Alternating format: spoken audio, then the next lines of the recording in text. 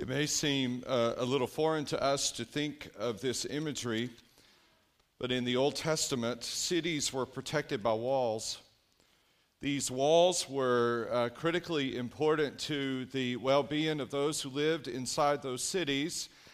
And in those cities, surrounded by those walls, people were garrisoned to protect themselves from the enemy. And so it necessitated a watchman, a guy who would be on the wall. There were several watchmen around the city walls, and these watchmen had a specific job, and that simply was to watch the perimeter of the city to see if the enemy was approaching, if there was a threat. And if there was, they would call back into the city and make it clear to the soldiers who were garrisoned in their quarters that there was a threat. And the soldiers then would respond and ward off the threat. As a matter of fact, in Isaiah, there is a statement, there is a question that is shouted up to the watchman. Watchman, what of the night?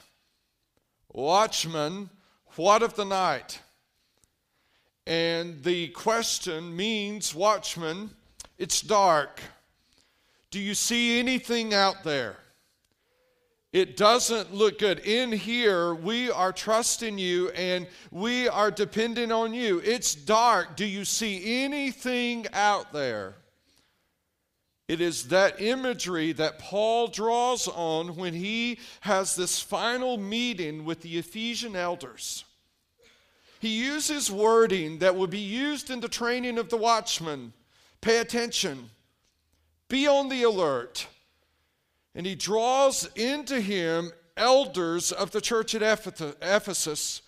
Timothy would become the lead pastor, if you will, of this church. And Paul, his boat is docking at Miletus. Ephesus is about 30 miles away. He sends for these elders.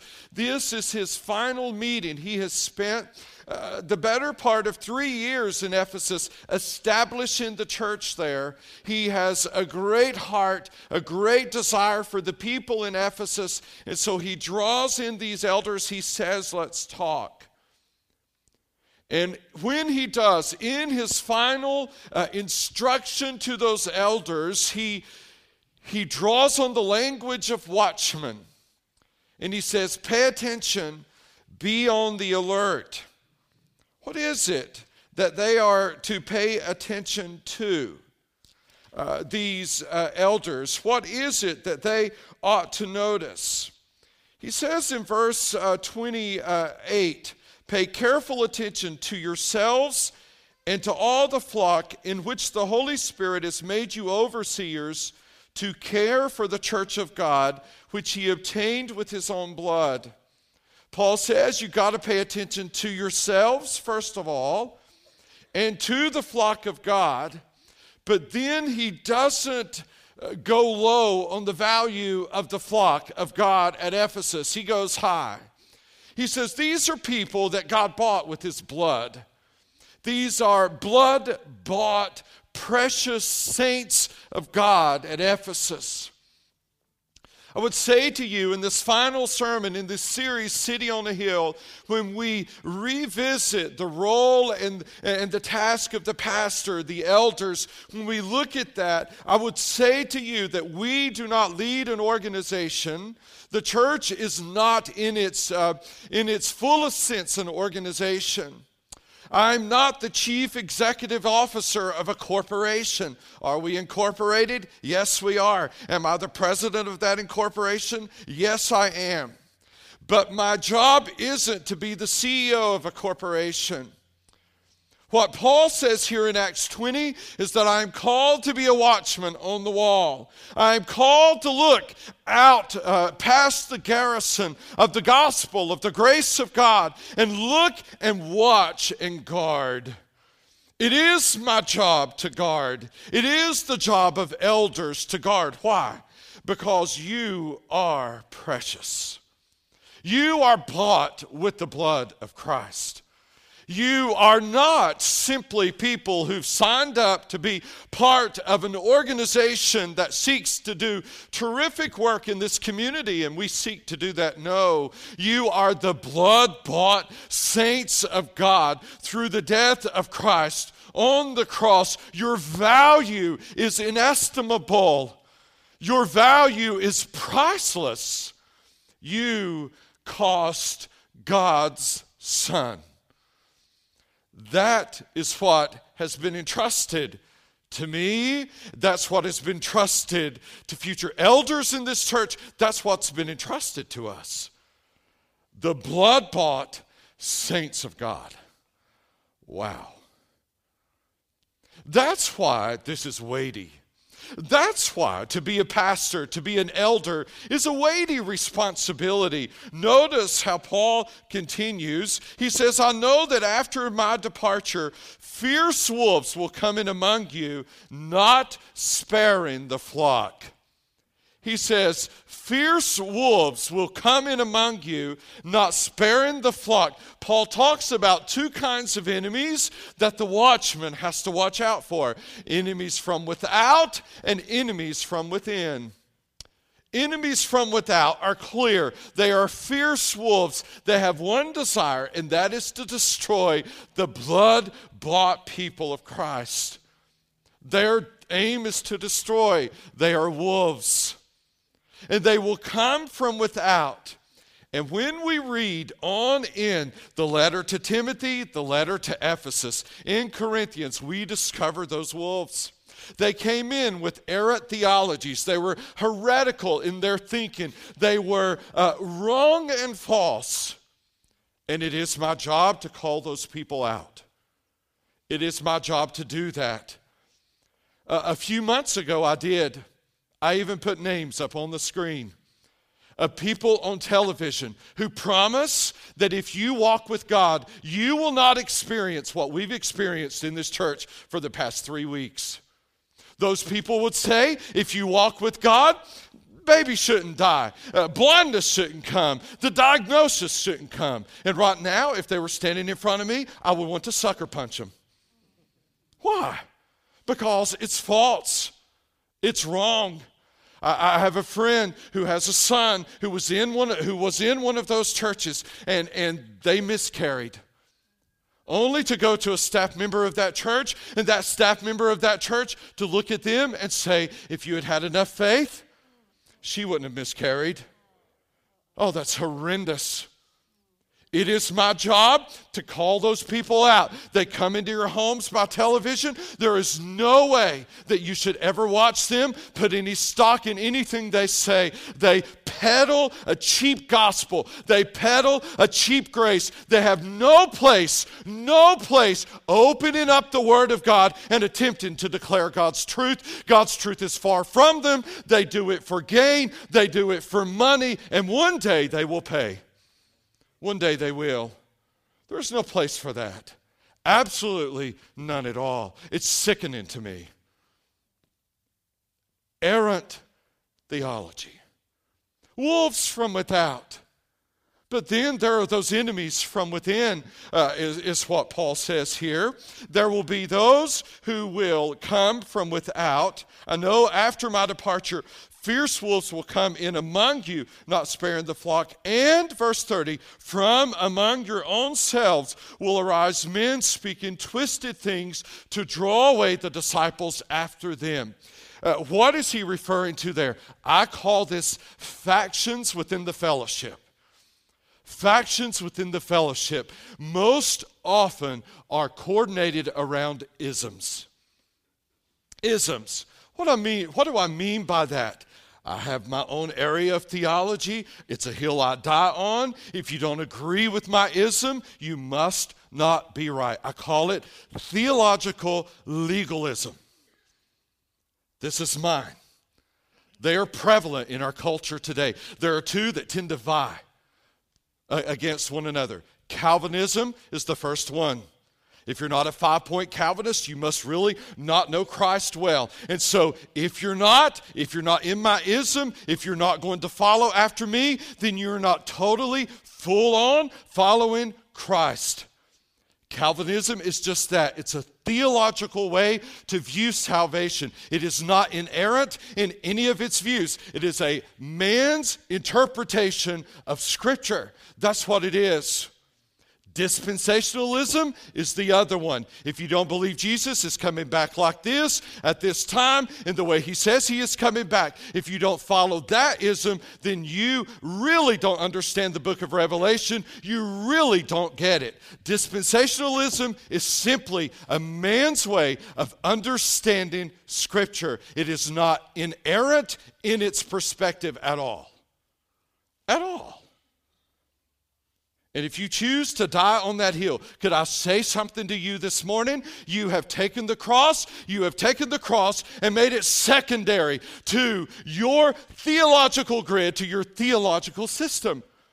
And so for years, 13 to be exact, I have fought when it has been necessary to keep any subset of theology from becoming a distraction at this place. There is no time for that. There are too many people who are dying and going to hell who do not care about the ism you adhere to. They're dying and going to hell. They are dying without Christ. They are hopelessly lost, and your ism will not save them. It will not.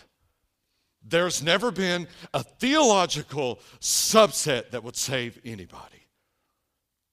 So in light of that, what should we do? Paul says watchful leaders must do three things. Three practices of watchful leaders. Number one, remember others' examples. That's what he says.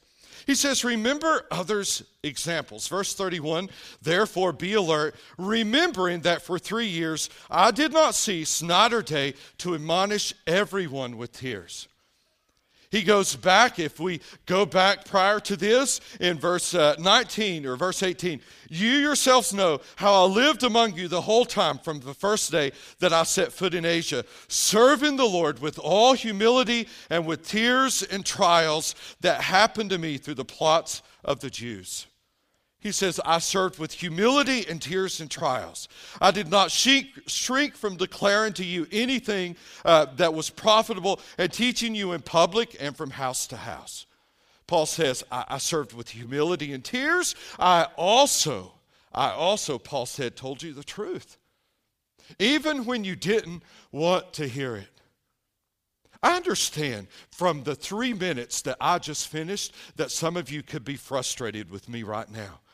It isn't my job to walk out of here on a given Sunday and hope you like me. I cannot live like that. If I ever choose to, I'm done. I can't. No pastor can. None. We can't do that. Notice what he says. I did not shrink from declaring to you anything that was profitable. Verse 21, testifying both to Jews and Greeks of repentance toward God and faith in our Lord Jesus Christ. He talks about he's going to Jerusalem. He knows that trials are coming. I want to finish well, he says in verse 24, to testify to the gospel of the grace of God. It is imperative that we remember others' examples. I recall 13 years ago, last month, and this church took a crazy risk. Many of you are here by asking me to be pastor. I know that. I had never pastored before. I had never done what I've done now for 13 years before, and it was a crazy risk. The people who founded this church, if you don't know them well, they're risk takers. They are. Set out and do some crazy things. And I have made my fair share of mistakes in the past 13 years. There is no doubt about that. I remember early on, Bruce was chairman of deacons at that time, and I thought the church had decided to buy this land and voted on it. I thought that had happened. I didn't know. And I remember Jerry Padgett calling me saying, well, the land's ready. I said, well, we're ready to buy.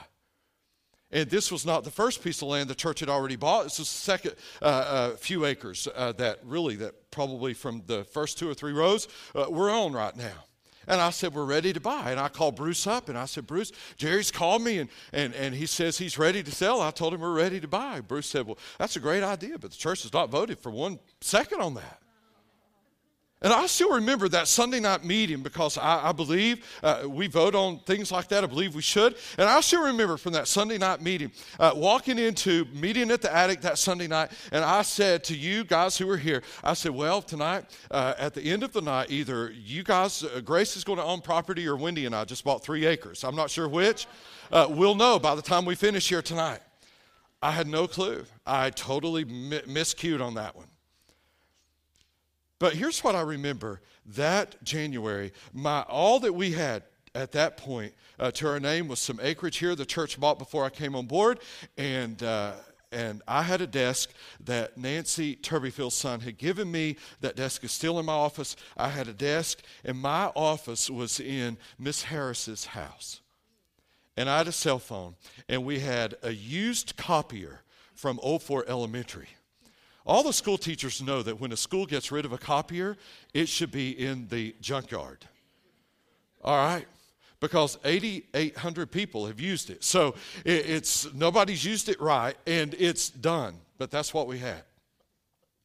I was the secretary, the pastor, everything. I did the bulletin every week on my computer. I typed the newsletter that went out to everyone. I maintained the database on my laptop. I mean, that's how it was. And I remember sitting at that desk one day, and I put my head down on the desk, and I said this to God. I said, God, I don't have a clue what I'm doing. I've never done this before. I don't know what I'm doing, and I really need some help. I lie you not that within 10 minutes, my phone rang. Within 10 minutes of that simple prayer, my phone rang. And on the other end was Steve Hardy from Calvary Baptist Church in Winston-Salem. And Steve said, Jerry, our pastor, Dr. Courts, had been pastoring that church for 35 years. And he said, Dr. Courts has a mentoring group. It's meeting in Western North Carolina. We have 1 spot left. Someone gave us your name. Would you be interested? Does a kid like ice cream? Yes. Desperately interested. And so beginning that year, every single month for a whole day, I would go over to Hendersonville, and I would sit there all day and just learn from Dr. Courts. And he, through humility, would say, these are mistakes I've made, and this is how I've done it, and this is what you need to do, and this is how. And then his wife reached out to my wife, and together they had a conversation that totally changed Wendy's fears about being a pastor's wife. Because Wendy struggled because she said, I don't teach anything. I don't play an instrument. She said she went through this list of all the things that she thought pastors' wives ought to be able to do. And she said, I can't do any of that. And so they sat down and they talked.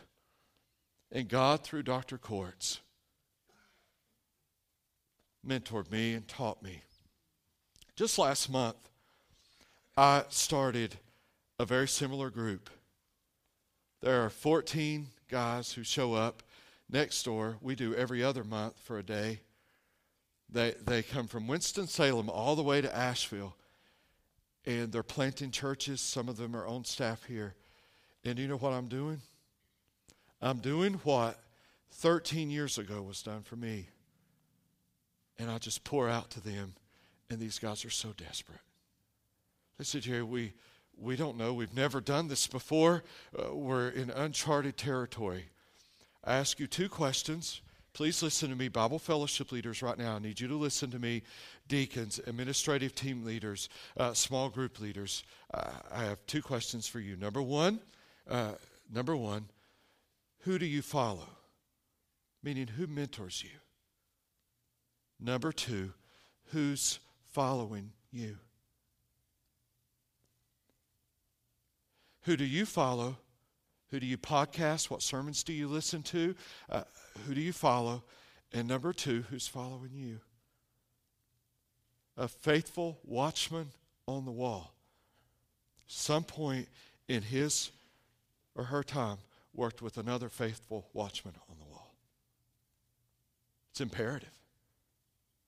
A faithful Bible fellowship leader has seen somebody else be a faithful Bible fellowship leader or a faithful teacher of the Word. Who do you follow? And then look around. Who's following you? Who's watching the way you lead and saying, okay, when I'm leading this Bible fellowship group, I want to do it like that. Who's watching the way you lead your area of ministry and saying the same thing? That's life. I'm not here just for the now. I'm not here just for present tense. I'm here for generations that will follow me. So are you. A faithful watchman remembers others' examples. Number 2, a faithful watchman relies on the gospel. A faithful watchman relies on the gospel. Relies on the gospel. Notice what Paul says. It says, verse 31, be on the alert, remembering that for 3 years I did not cease night or day to admonish everyone with tears. Verse 32, and now I commend you to God and to the word of his grace, which is able to build you up and give you the inheritance among all those who are sanctified. A faithful watchman remembers others' examples, and the second practice of a faithful watchman is that he relies on the gospel. He relies on the gospel. Paul says, I commend you. I commend you to the word of his grace, to God and the word of his grace, which is able to build you up and give you the inheritance among all those who are sanctified. Let me give you a tiny succinct phrase that we live by at this church. Here it is. The word does the work. The word does the work. We believe if you teach the word, preach the word, practice the word, God will grow the church. The word does the work. Rely on the gospel. Rely on the gospel. Paul calls it the gospel of grace. Earlier, he refers to it by very similar terminology. What is the gospel of grace? Lynn, in our Bible fellowship group this morning, is trying to beat that into us, pound that into us. At the end, he said, I want you to get this. What is the gospel of grace? Here is the gospel of grace. Number 1, there is absolutely nothing that you can do to save yourself. And everybody says, there's nothing you can do to save yourself. There is absolutely nothing you can do to save yourself.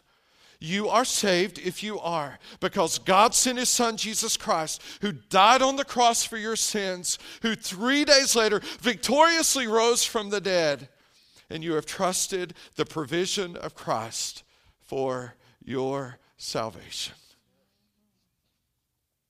Paul says to the Ephesians, to the very people, he's saying to the elders, don't miss this. This is what he wrote to the Ephesians. By grace you have been saved through faith. And that not what? Of yourselves.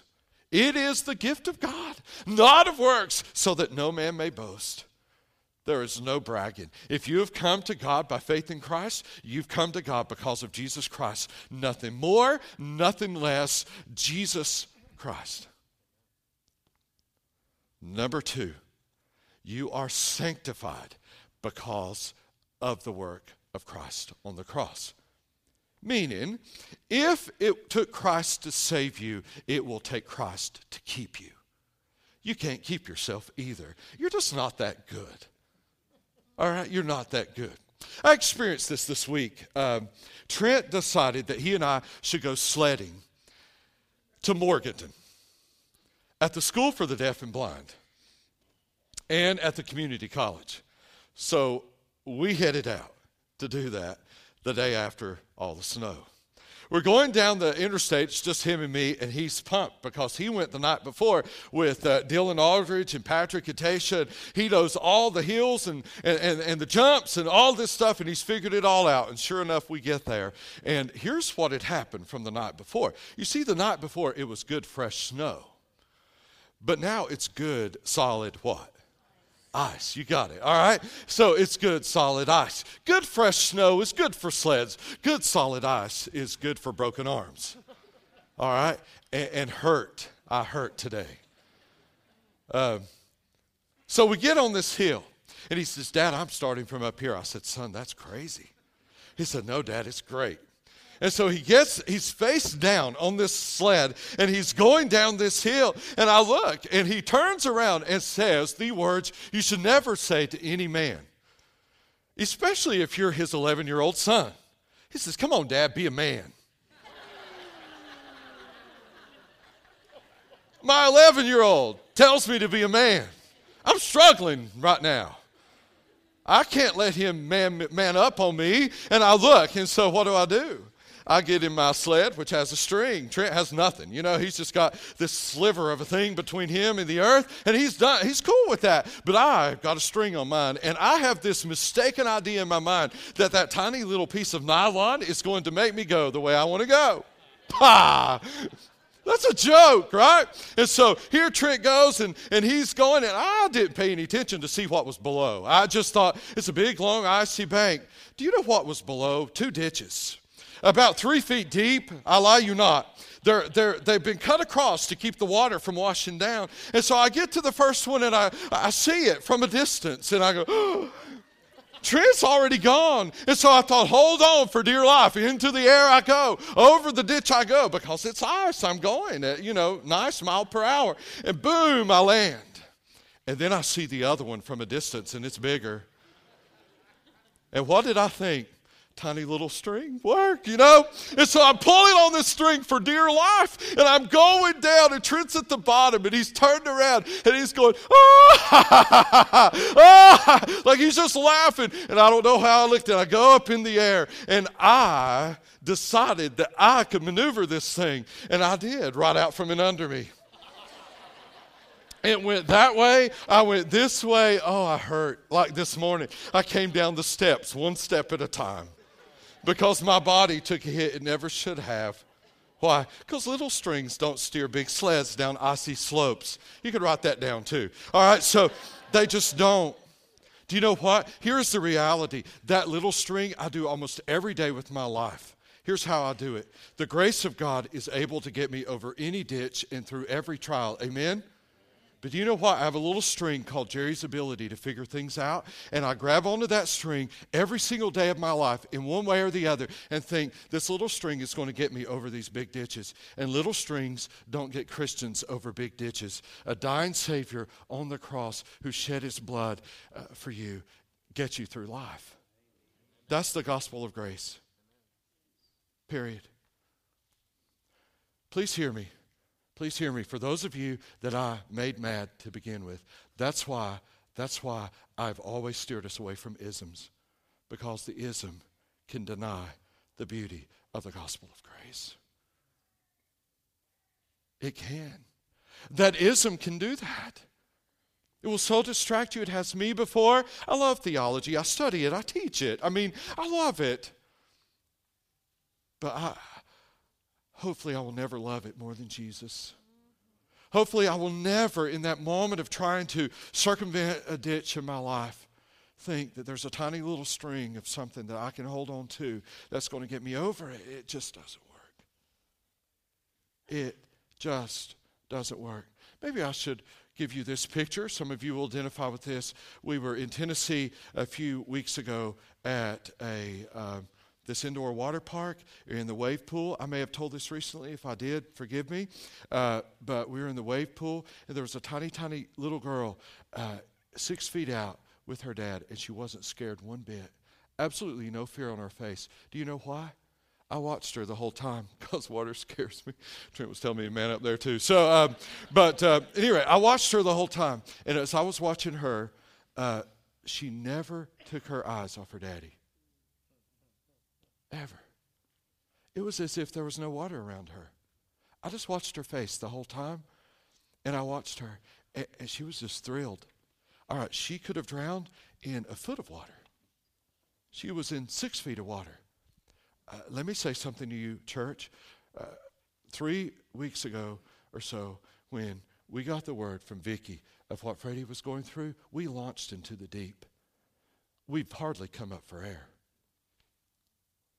And the only way we're going to get through, and Adam, I'm blown away that you sit here today. Love you so much. The only way we're going to get through is if we look in the face of our daddy. That's the only way. I can give you every theological thing in the book. But in the mornings when I wake up, I don't know if you have this feeling, but I love these people. And in the mornings, I'll wake up and I'll have about 30 seconds of like, it's a new day. And then after that 30 seconds, I go, wonder how John and Kelsey are this morning. Wonder how much Freddie can see today. How are Adam and Rachel? Then there are all the other things I know too, some of which you know. And there's that sinking feeling, isn't it? And if I immediately don't look into his face, I'll drown. You will too. Period. A watchful leader relies on the gospel. Always. Paul said in 1 Corinthians chapter 2, verses 1 through 5, he said, when I came to you, brothers, I did not come proclaiming you the testimony of God with lofty speech or wisdom. For I decided, note that, I decided. Paul was so stinking smart, he had to decide to throw away all of the intellect so the Corinthians could get the message. I decided to know nothing among you except Jesus Christ and him crucified. Wow. I decided to know nothing among you except Jesus Christ and him crucified. And I was with you in weakness and in fear and in much trembling. And my speech and my message were not in plausible words of wisdom, but in demonstration of the Spirit and of power, so that your faith might not rest in the wisdom of men, but in the power of God. A watchful leader relies on the gospel. And finally, a watchful leader reflects the heart of Christ. A watchful leader reflects the heart of Christ. What happens here? Notice what happens here. Paul goes on to say, I coveted no one's silver or gold or clothes. You yourselves know that these hands minister to my necessities. And he's just saying, I supported myself. I wasn't a leech among you. In all things I've shown you that by working hard in this way, we must do what? Help the weak. Help the weak. And remember the words of the Lord Jesus, how he himself said, it is more blessed to give than to receive. All right, help the weak. What does Paul mean by helping the weak? When you help the weak, you reflect the heart of Christ. You reflect the heart of Christ. As a matter of fact, if you look at his ministry, he came under fire for this. He came under fire for it. In Matthew 8, verses 1 through 4, we have this happening. It is the unthinkable thing. When he came down from the mountain, great crowds followed him. Great crowds. Everybody likes great crowds if you're a leader. You want to look around and, see that the seats are full or that the venue's full.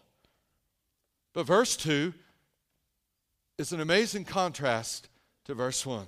And behold, a leper. If you're Jesus marketing director, what are you going to tell him to do at this point? Oh, Jesus, you got great crowds. You better cater to them.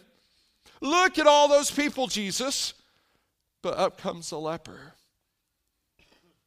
There's some problems with lepers. Number one, they looked horrible. The disease, interestingly enough, because of the absence of pain. If you ever want a medical argument for the legitimacy and need of pain, study leprosy. The absence of pain rendered them unable to know that certain things would hurt them. And so when the nerve endings no longer worked in the hands, lepers would grab a screw. In a leper colony, Philip Yancey writes about visiting one, staying there, and watching them trying to open a lock with their bare hands bleeding, never noticing that their hands are bleeding. There's no pain. Pain is such a gift from God. So leprosy is the absence of pain, and so they don't know when they stumble and trip and hurt. The flesh begins to then disintegrate. They were considered unclean, most likely assumed that it was their sin that got them into that place. And so there's the crowd and there's a leper came to Jesus and knelt before him saying, Lord, if you will, you can make me clean. I want to say something to you this morning. Wherever you are in your life, that's not a bad prayer to pray. Lord, if you will, you can. There's a lot of faith in that. There's a lot of faith in that. I prayed that for a lot of sick people. Lord, if you will, you can. I don't know his will, but I know his ability.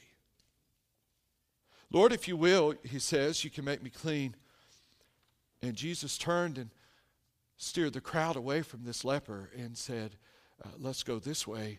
We don't want anybody to know we're associating with him. Is that verse 3? Don't miss verse 3. And Jesus stretched out his hand. And what?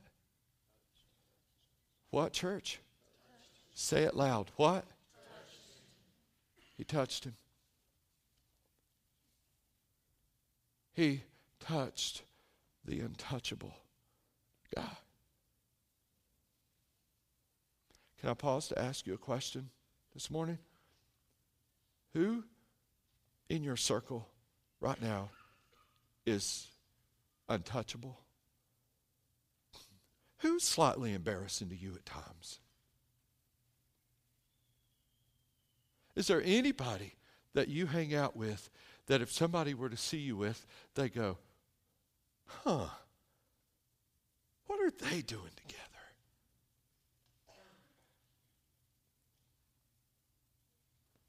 Is there anybody whose life you are touching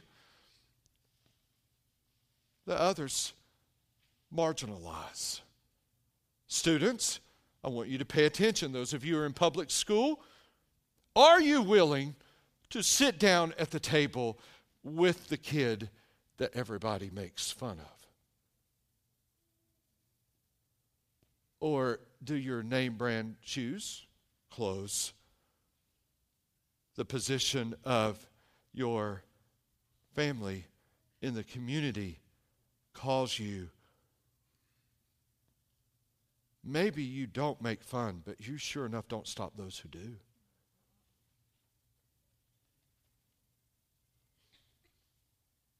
I've told both my kids, I was that kid in high school, got made fun of incessantly, picked on, all those kinds of things.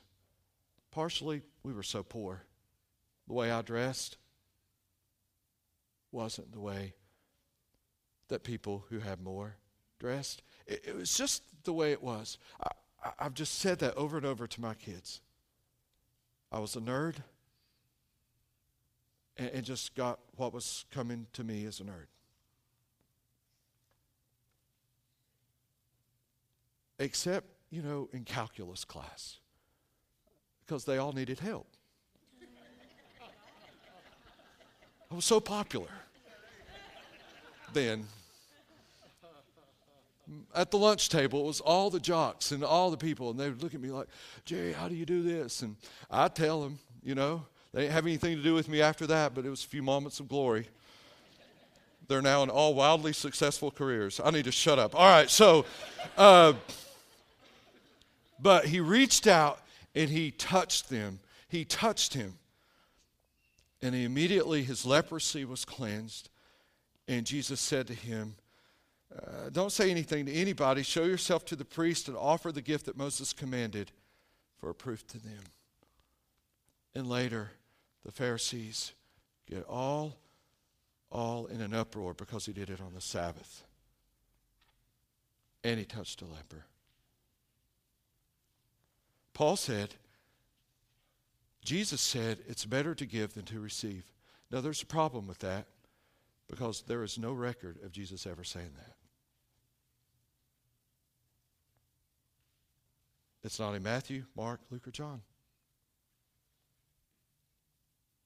There's no record of that.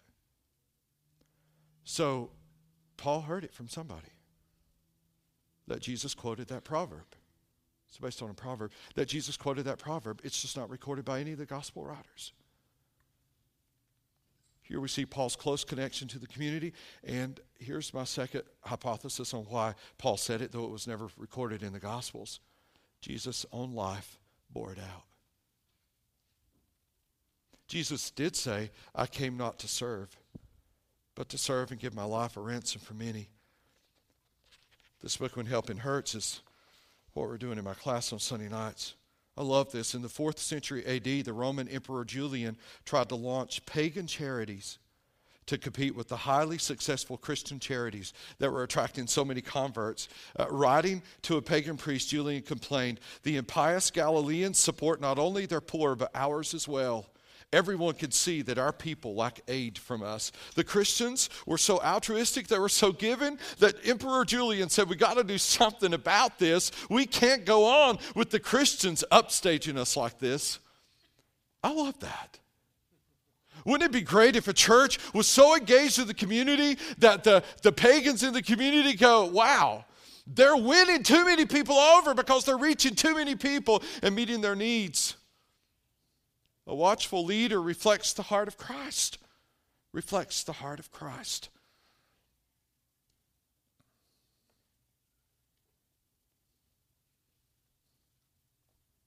As we finish, it was in 2011 that in Ronald Reagan Airport in D.C., 2 planes carrying a combined 165 passengers landed without any assistance from the air traffic controller.